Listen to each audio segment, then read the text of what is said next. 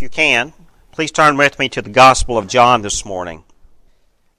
This Sunday is Palm Sunday, that time on the Christian calendar where we remember how Jesus Christ rode into Jerusalem as predicted by the Old Testament prophets. And he comes in as a conquering king, the victor king who comes to the city of Jerusalem. This week before Resurrection Sunday, this week is the week that we remember the passion of our Lord Jesus Christ, where he comes into the city of Jerusalem and the events unfold over a 7-day period of his trial, his conviction, his crucifixion, and his resurrection. So I pray this week that as you are preparing your spirits to worship next Sunday, that the importance of the true events that happened to our Lord and Savior would come to your heart this week, not as something to overwhelm you and crush you, but to humble you and to bring reverence for the importance of our salvation and the cost that was necessary for the forgiveness of our sin. If you're able this morning, let's please stand as we read the Gospel of John, chapter 19. Let us read together, beginning in the Gospel of John, chapter 19, beginning in verse 16. So he delivered him over to them to be crucified.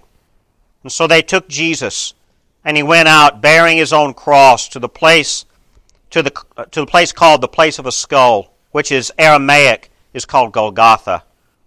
There they crucified him, with him 2 others, one on either side, and Jesus between them.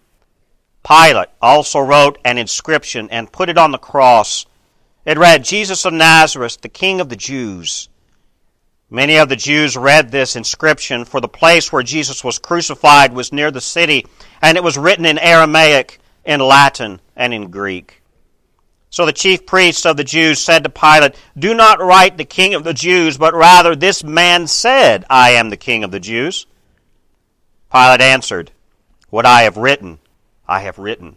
When the soldiers had crucified Jesus, they took his garments and divided them into 4 parts, 1 part for each soldier, also his tunic. But the tunic was seamless, woven in one piece from top to bottom. So they said to one another, let us not tear it, but cast lots for it to see where it shall be, for whose it shall be. This was to fulfill the scripture which says, they divided my garments among them, and for my clothing they cast lots. And so the soldiers did these things. Let's pray. Dear Father God, as we read these words, and we remember and imagine what it must have been like for your Son, Jesus Christ, to suffer the way he did, as he was condemned for no sin at all. No crime did he commit, but he was crucified, and they ignored him. They spat on him. They beat him, and he died. And so God, I pray this morning that you would speak to us in your word and reveal to us exactly what you need us to see here, as we see a comparison between 2 different ways of approaching this crucifixion. Some embraced it with humility and awe. Others were just flippant about it and saw no need. So God, I pray that you would teach us this morning through your word. Speak to us boldly, we pray. In Jesus' name, amen.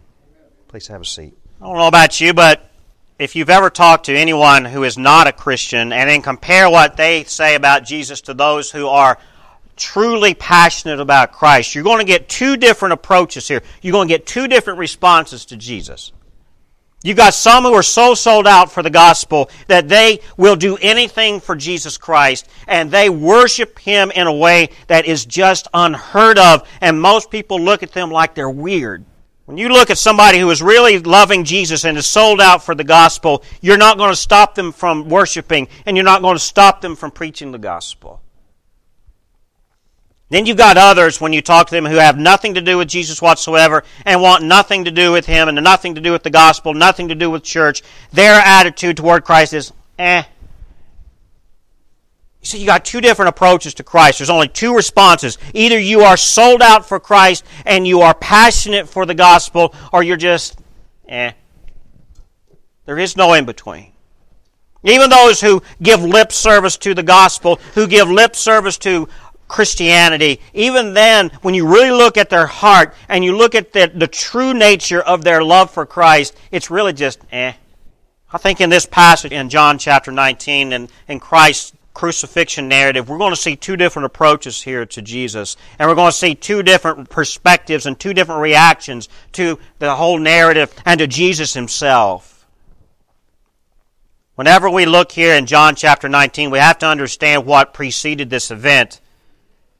In John chapter 18, we see the narrative of Jesus and Pilate really confronting each other. You could say that Pilate comes and confronts Jesus, but when you read this narrative in chapter 18, you see that Jesus is really confronting Pilate more. He's meeting Pilate right where he is, even though Pilate is in charge of many men, and he's in charge of governing great vast lands of power. Jesus is looking at Pilate and saying, "What is the truth, Pilate?" And Pilate responds back to Jesus with just a flippant, "Well, what is truth?" I don't know about you, but that's a very important question for us, especially in this day and age. There is a predominant understanding that truth is whatever you want it to be. My truth is my truth, and your truth is your truth, and don't you dare question my truth, because if you do, you're just being a bigot and judgmental. You know what happens whenever that's the response to the idea of truth? Really what you're saying is, we don't want to know what truth is. Because truth requires a lot of digging, and truth requires recognizing it for what it is. And sometimes truth requires a lot of thought to comprehend its vastness. And whenever we respond to truth in the way that Pilate here responds, and many people respond today, really what we're saying is we don't want to know the truth. Whenever we say that my truth is my truth and your truth is your truth, what we're opening up here and we're expecting is, don't you dare challenge my truth. And when we say, don't challenge my truth, we're saying, I really don't want to know it. And that's what's happening here. Jesus and Pilate in chapter 18, they're wrestling with the truth of Jesus' charges here. Are you really the king of the Jews? Are you really this rebel? Are you somebody who's trying to stir up trouble? Are you trying to take the kingdom back? And of course Jesus is, but he's doing so in a way that the Romans would never understand, and actually many of the religious Jewish leaders would never embrace. You see, when Pilate found Jesus innocent, Pilate also had harsh political backlash. Because look in verse 18, verse 12. Pilate, in examining Jesus and examining what the truth is of the situation, Pilate really concludes that Jesus is innocent. I mean, that is really Pilate's judgment. Chapter 18, verse 12, he says, "So the band of soldiers and their captain and the officials, officers of the Jews, arrested Jesus and bound him. First they led him to Ananias, for he was the father-in-law of Caiaphas, who was high priest that year. It was Caiaphas who had advised the Jews that it would be expedient that one man should die for the people." And so here we see here the reality of what's going on. As Jesus is standing before Pilate, Pilate says here in verse 38, Pilate said to him, "What is the truth?"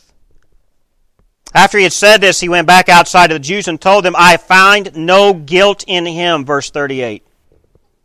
That's Pilate's judgment here on Jesus. Even though he was sent before Caiaphas the high priest, and Caiaphas the high priest demanded a judgment from Pilate, Pilate says here in verse 38, "I tell you, I find no guilt in him." That's the truth. But then over in chapter 19, verse 16, Jesus, even though he was found really innocent by Pilate, there was such harsh political backlash that Jesus nevertheless faces the cruelty of a punishment that he did not deserve. That's what we must understand here as we go into chapter 19 and the crucifixion story. We must understand all of this pain and suffering that Jesus suffers here and that he endures here is actually something he did not earn. He willingly steps up to the cross and lays down on the cross. He is innocent. Not 1 ounce of guilt in him. And in verse 17 of chapter 19 we see this, that as Jesus is delivered to be crucified, he goes out and he bears his own cross. And he goes to this place outside of the city, this place of the skull, which is called Golgotha. There's an important point here that we must understand. Why is it that Jesus goes to this place? First of all, I want to propose to you that Jesus was in control of every step of this crucifixion process, from the point of his condemnation and his trial and everything in between, Jesus, even though it looks like He's not in control, and that the Roman authorities and the religious leaders were actually in control of Jesus, I would argue that Jesus was in control of every step of the process. Because this was a prophecy fulfilled. Golgotha was this place outside of Jerusalem, and Jesus chose this place in this week of passion and this week of sacrifice. He chose this place, and He allowed all of this to transpire. God's providence allowed everything to play out the way it was, because if you go all the way back to Leviticus chapter 6 and Leviticus chapter 16, you don't have to turn there if you don't want, but in the book of Leviticus, when Moses lays down the law, whenever there was a sacrifice of blood, that sacrifice of blood was outside of the camp. And this place of Golgotha was outside of the holy city of Jerusalem. Do you see how everything is playing out here? Nothing is new. Everything that God ordained through the Mosaic Law for the atonement of sins through the sacrifice of animals, Jesus is doing the exact same thing here. As He is condemned as an innocent lamb, He goes outside of Jerusalem to this place of the skull called Golgotha, just as the high priest used to take the innocent lamb outside of the camp to a place of sacrifice. You see what Jesus is doing here? We also see this in Hebrews chapter 13. Again, if you're taking notes, jot it down. But Hebrews chapter 13 really makes this connection that just as the sacrifices of the high priest in the Old Testament Mosaic Law were outside of the camp, Jesus Himself sacrificed as the innocent lamb for your sins and my sins outside of the city. The second thing we see here at the place of Golgotha is that in Deuteronomy chapter 21, the Mosaic Law makes it real clear that anyone who is hanged in a tree is cursed. We see that all throughout the Old Testament. Anyone who is hanging in a tree, you see how they have cursed God and they have a cursed end. We think of even King David's son Absalom. You know how King David's son Absalom died? He was trying to rise up against his father David with a military coup. And how does Absalom die? His hair gets caught up in a tree. Anyone who is hung in a tree is cursed because they are fighting against God's truth. But Christ here, being God in the flesh, God the Father and God the Son are one. Jesus Himself is cursed even though He's innocent. He is cursed even though He is sinless. He is cursed because of your sin and my sin, and He willingly takes that upon Himself. Because Paul tells us in Galatians chapter 3 that Jesus Christ Himself is cursed, but He's cursed for us.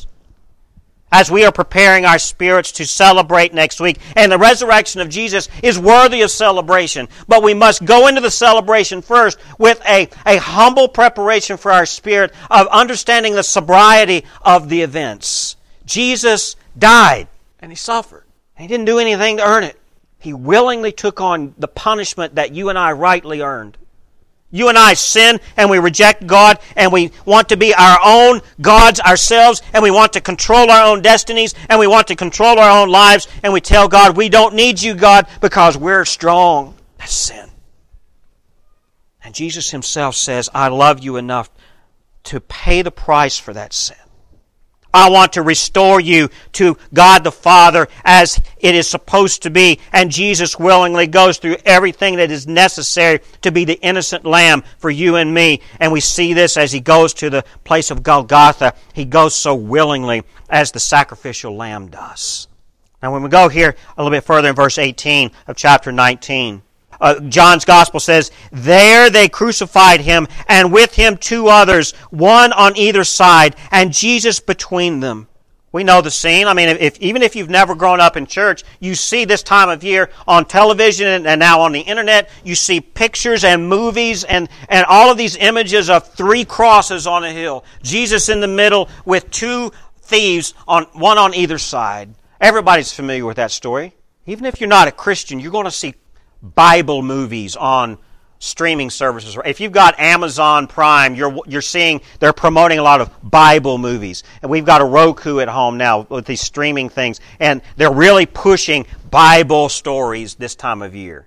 Even the secular world, they recognize this time of year, everybody's interested in Bible stories. Even if you're not a Christian, this time of year it's okay to think about the Bible. So everyone is familiar that Jesus was hung on a cross between two thieves. I think we've got some really interesting things here that we can understand from what God is trying to tell us here. When we have two thieves here hung on either side of Jesus, I think these two thieves actually represent two different perspectives of how you acknowledge Jesus Christ. You see, Jesus was condemned with all the sinners, even though Jesus himself was not a sinner, Jesus himself was not a criminal, he was condemned with the thieves.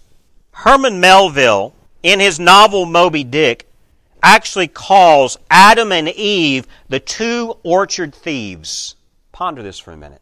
What started the entire separation of humanity from God the Father, the Creator, were two people acting as thieves, stealing from God's fruit in the garden. They stole the fruit, but they also stole the right to be God's children. They stole the right of independence. They said, God, we can make our own decisions on our own. We don't need to obey you. They were thieves. They stole from God. They stole God's sovereignty from Him and placed it upon themselves. We are sovereign because we can make our own decisions. And that was the opening door to all sin for all mankind. The curse of Adam that began in the garden with two thieves stealing the right of sovereignty from God is something that we carry today. We carry the curse of Adam today. Every one of us are born under that curse because something was stolen. Thieves stole God's glorious sovereignty away. And I see here Jesus is hung between two thieves, and I don't think that is something to be taken lightly. I think that's a grand picture that God is trying to get us to see here. You see, God has two purposes. Number one, the dreadful weight of God's wrath against sin is something we cannot ignore. Whenever sin entered the world, God did not create sin. God did not create evil, but evil was ushered into the creation because Adam and Eve themselves went against God and did exactly what He said not to do. And in doubting God's sovereignty and doubting God's love and grace, Adam and Eve actually ushered in evil and sin into God's perfect creation. And the weight of that is so overpowering. God's wrath, His righteous wrath against that offense is something that we cannot comprehend fully, but because if we do, we will be crushed in our spirit. So there's two purposes here in what God is doing. The dreadful weight of God's wrath against sin is the first thing that God wants to deal with. That's the first purpose of the crucifixion. The second purpose we have here is God's infinite goodness toward us. Even though Jesus Himself is facing a wrath that you and I rightly deserve, and you and I would never be able to tolerate and get through without being crushed ourselves, Jesus Christ takes on God's wrath so that we won't have to. And God, in that wrath and that anger, at the same time, is showing His mercy and His love toward us. And when you look at the two thieves, I think you're going to see both things at play here. You see, one thief receives God's wrath as he rages against Jesus and the grace that is obviously on display here. And one thief, the other one, he actually receives God's goodness because he is humble and repentant in the face of this crucifixion. If you will, turn with me to Luke chapter 23. We're going to look, the Gospel of John does not record what the words of these thieves are, but Luke chapter 23 does. Let's turn over to Luke chapter 23. Luke chapter 23, beginning in verse 39. This is the account of the two thieves, one on either side of Jesus. Here's what they said. Luke 23, beginning in verse 39. One of the criminals who were hanged railed at him, that's Jesus, saying, Are you not the Christ? Save yourself and us. He rails against Jesus. Save yourself and us. Get us off this cross, Jesus. It was as if he was demanding of Jesus, do this or else. Verse 40. But the other thief rebuked him, saying, Do you not fear God, since you are under the same sentence of condemnation? And we indeed justly, for we are receiving the due reward for our deeds, but this man has done nothing wrong. And he said, Jesus, remember me when you come into your kingdom. And he said to him, "Truly I say to you, today you will be with me in paradise." You see, you've got two different responses to Jesus here at the time of crucifixion. You've got one criminal who was right. I think he was crucified because he had just had a bad attitude. Now, clearly, he did some things wrong. He was a thief. He was probably murdered somebody. We don't know the exact charges of the criminal, but he was a bad dude. And you can see his bad attitude in how he's talking to Jesus. His attitude was selfish. His attitude was, it's all about me. And he's demanding of Jesus, save us, Jesus. Make us get off this cross and show everybody how powerful you are. His attitude was not humble. His attitude was not repentant. His attitude was demanding. And his attitude was all about me. How many of us approach Jesus with that same attitude? Jesus, give me what I want right now. I deserve it. I have earned it. Give it to me now. How many of us have that attitude toward Christ? How many of us, we may not have it as a consistency, but how many of us have ever talked to Jesus that way in our prayers? What was the result of that thief's attitude?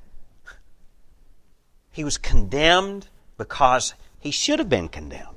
He died a horrible crucifixion without any hope of salvation because of his attitude toward Jesus and toward the whole situation. He was focused on himself and himself alone, and he demanded of Jesus, do this for me or else. That's the attitude of sin. That's the attitude that Adam and Eve really had when they took the forbidden fruit, when they disobeyed God. They said, we're going to do this on our own. I don't care what you say, God. We're going to do this. That's the attitude of the one thief. But look at the other attitude in Luke chapter 23 here of the other criminal. Verse 40, but the other, speaking of the other criminal, but the other rebuked him, saying, do you not fear God? Notice the difference in language here. One criminal, one thief, was demanding of Jesus, but the other one was respectfully fearful of God. He acknowledged his sin. He acknowledged his failure. He said, we are condemned rightly because we've done all kinds of horrible things. He acknowledges his sin. He acknowledges what he's done. And he says, I placed myself here. But then he looks to Jesus. This is a prayer of repentance. Verse 42, Jesus, remember me when you come into your kingdom. Notice that this second thief does not have an entitled expectation to go to heaven. I want to point that out here. That second thief on the cross does not have an entitled expectation of going to heaven. Even though he knew he was sinful, even though he knew he was getting ready to die, he said, I'm going to go into death knowing that I am guilty. And his attitude toward Jesus is, Jesus, remember me when you get into your kingdom, as if, Jesus, you're going somewhere that I'm not. But notice how Jesus responds to that attitude of humility, of, dear Jesus, I know I'm not going where you are because I'm not worthy. Here's what Jesus says in verse 43. And he said to him, truly I say to you, today you will be with me in paradise. Who is it that grants access to heaven? It was not the sinner thief who, even though he was humble, he does not make his own path to heaven. How does this second thief get to heaven? Simply because Jesus says, you're coming with me. Notice the two differences here, these two different approaches to Christ. One is arrogant and demanding, do this for us, save us, Jesus. He is rejected.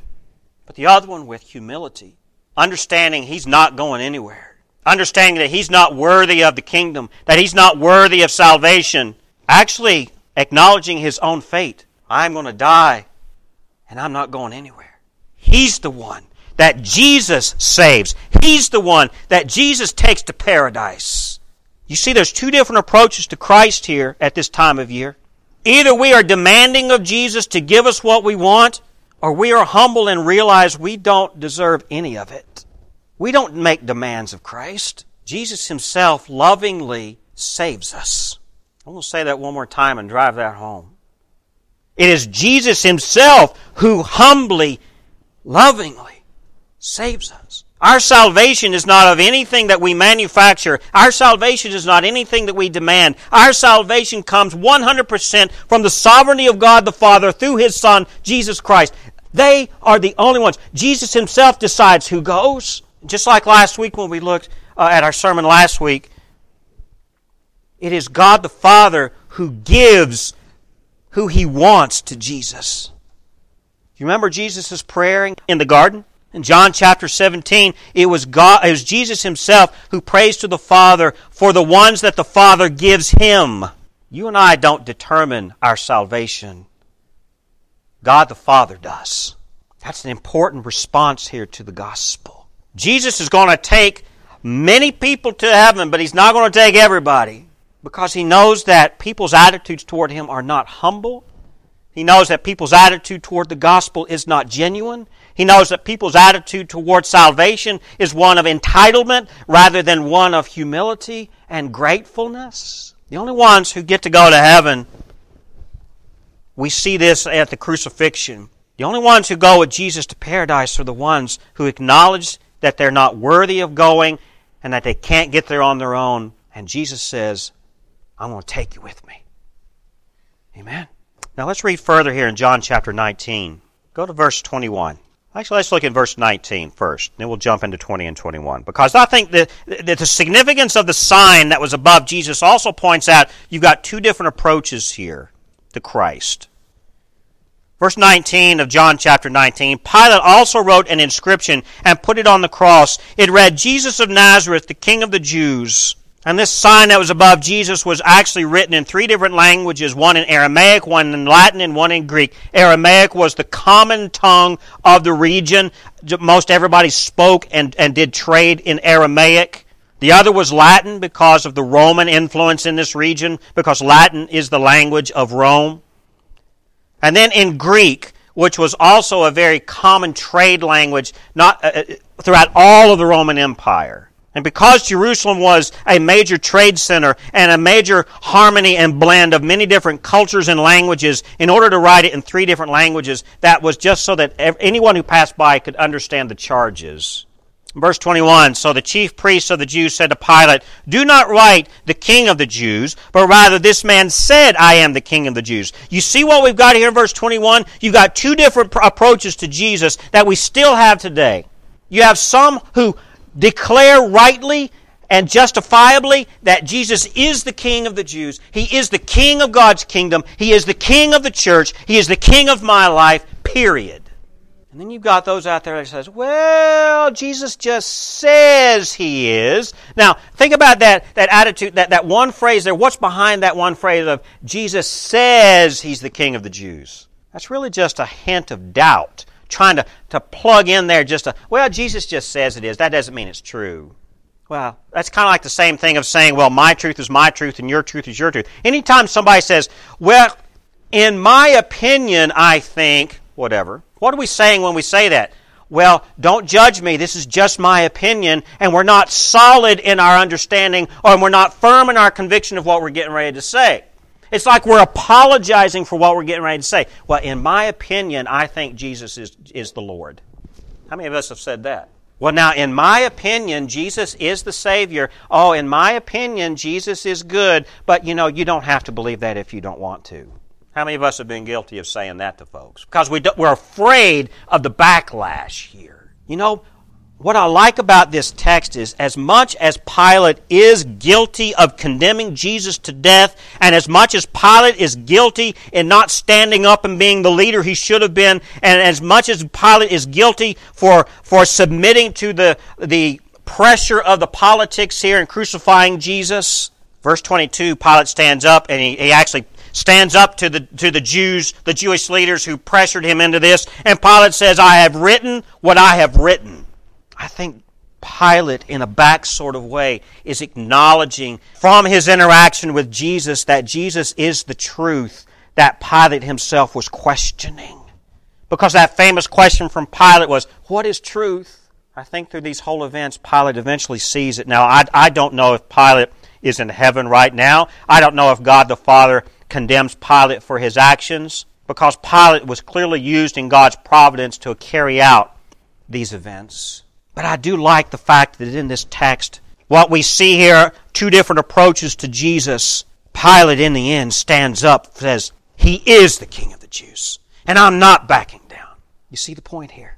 You see, truth here is believed to be a common understanding. Most people say, yeah, we know what truth is. Truth stands up for itself, but not everybody recognizes it. Because here's the thing, what God declares as true, far exceeds any human understanding of what is true. And Jesus Christ is the Son of God. Jesus Christ is the King of the kingdom. Jesus Christ is the Savior of all who claim His name.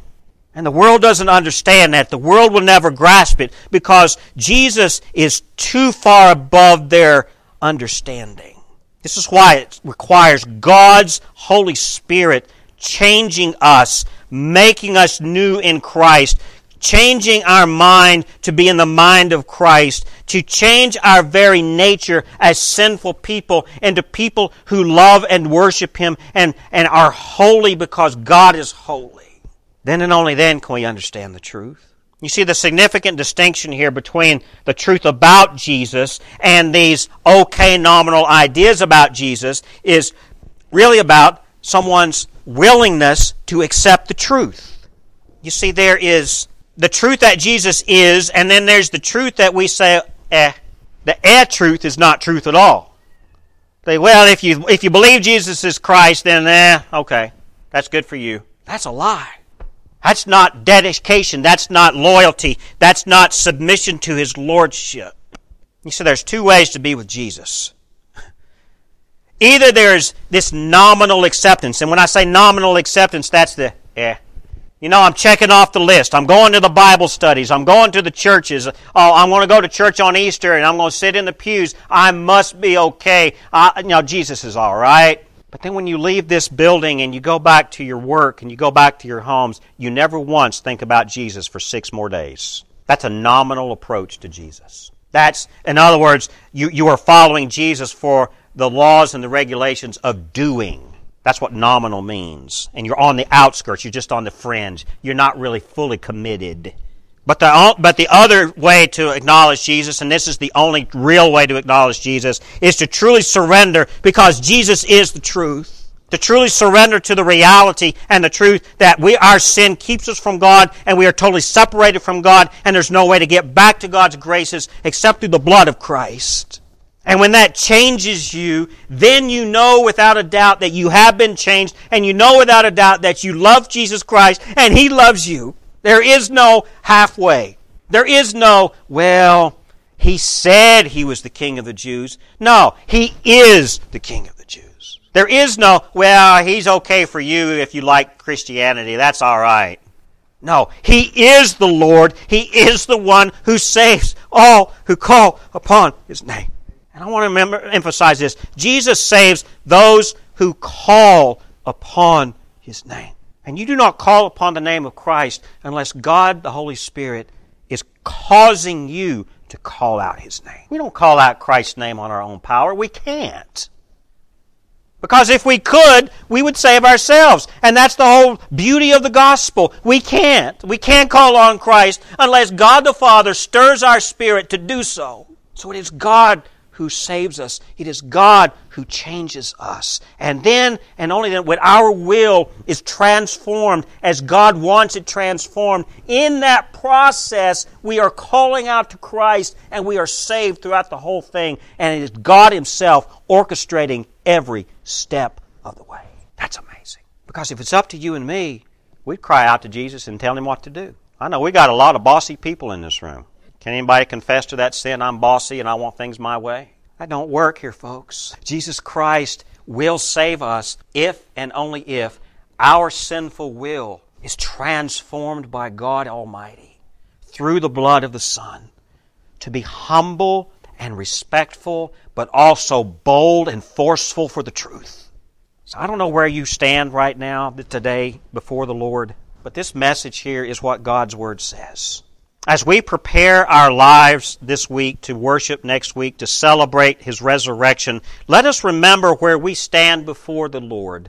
Even if we are saved and we have called upon the name of the Lord and we have served the church and served Christ for a long time, we are still sinners saved by grace every single day. Let us remember the cost for that gift that we've been given through Christ. Let's remember it's not something that we demand. It is not something we're entitled to at all. But God saves us anyway. And so when we come back here in 7 more days to celebrate that Jesus Christ did die, but He's no longer dead, let's remember what that means. Amen? If you're here this morning and you say, Pastor Bryant, I'm that thief on the cross that has a demand of Christ. I expect Jesus to do what I want Him to do. If that's you and you feel guilty of that, I'm glad you feel guilty of that, and I want you to really ask the Lord to change you. I want us all to have the attitude of that second thief on the cross that was humble. That said, Jesus, you didn't do anything to deserve this. I'm the one who put you here. Remember me, dear Lord, when you get to heaven. Let's approach Jesus with a sense of humility and brokenness because He is Lord. My prayer for you is that if your attitude is the first criminal, that God would change your spirit to be the humble like the second criminal, and that Christ Himself would look upon you with affection and love and redeem you. Let's pray. Father God Almighty, we thank You for Your Word. As we see in this narrative of the crucifixion of Your Son, we see so many different attitudes here toward the circumstances. We see those who were arrogant and demanding and doubted Christ's lordship and His messiahship. But then we have those who were broken and humble and acknowledged that Jesus was innocent and holy. And I pray, God, right now, anyone who's listening to this prayer, I pray, God, that Your Spirit is stirring in each inside of every one of us. Even those who have been Christians for a long time, Lord, if we have become so arrogant and demanding that we have positioned ourselves above Your Son, Jesus Christ, I pray, God, that You would forgive us, but change us and break us if necessary. But Lord, if anyone is here who does not know You, and they are humble and broken, and they acknowledge their sin, I pray, dear God, that You would, through Your grace, love them and save them where they are, and change them into the Christ-likeness that Your Word promises. I pray, God, this week that as we ramp up to the celebration of Easter next week, the Resurrection Sunday that is the truth of our worship, I pray, God, that You would prepare us to come with a sense of joy, but that joy comes not out of entitlement, but that joy, dear God, comes out of humility and gratefulness. Use us, dear God, this week. Introduce us to people that You want to be drawn into the kingdom. Use this season, Lord, where people are more receptive to the gospel for Your glory. May we use the words of Your Scripture. May we use the truth of our salvation through Jesus Christ as You direct, dear God, to draw somebody here. We thank You, Lord, for all of this. We thank You for Your Son. In Jesus' name we pray. Amen and amen.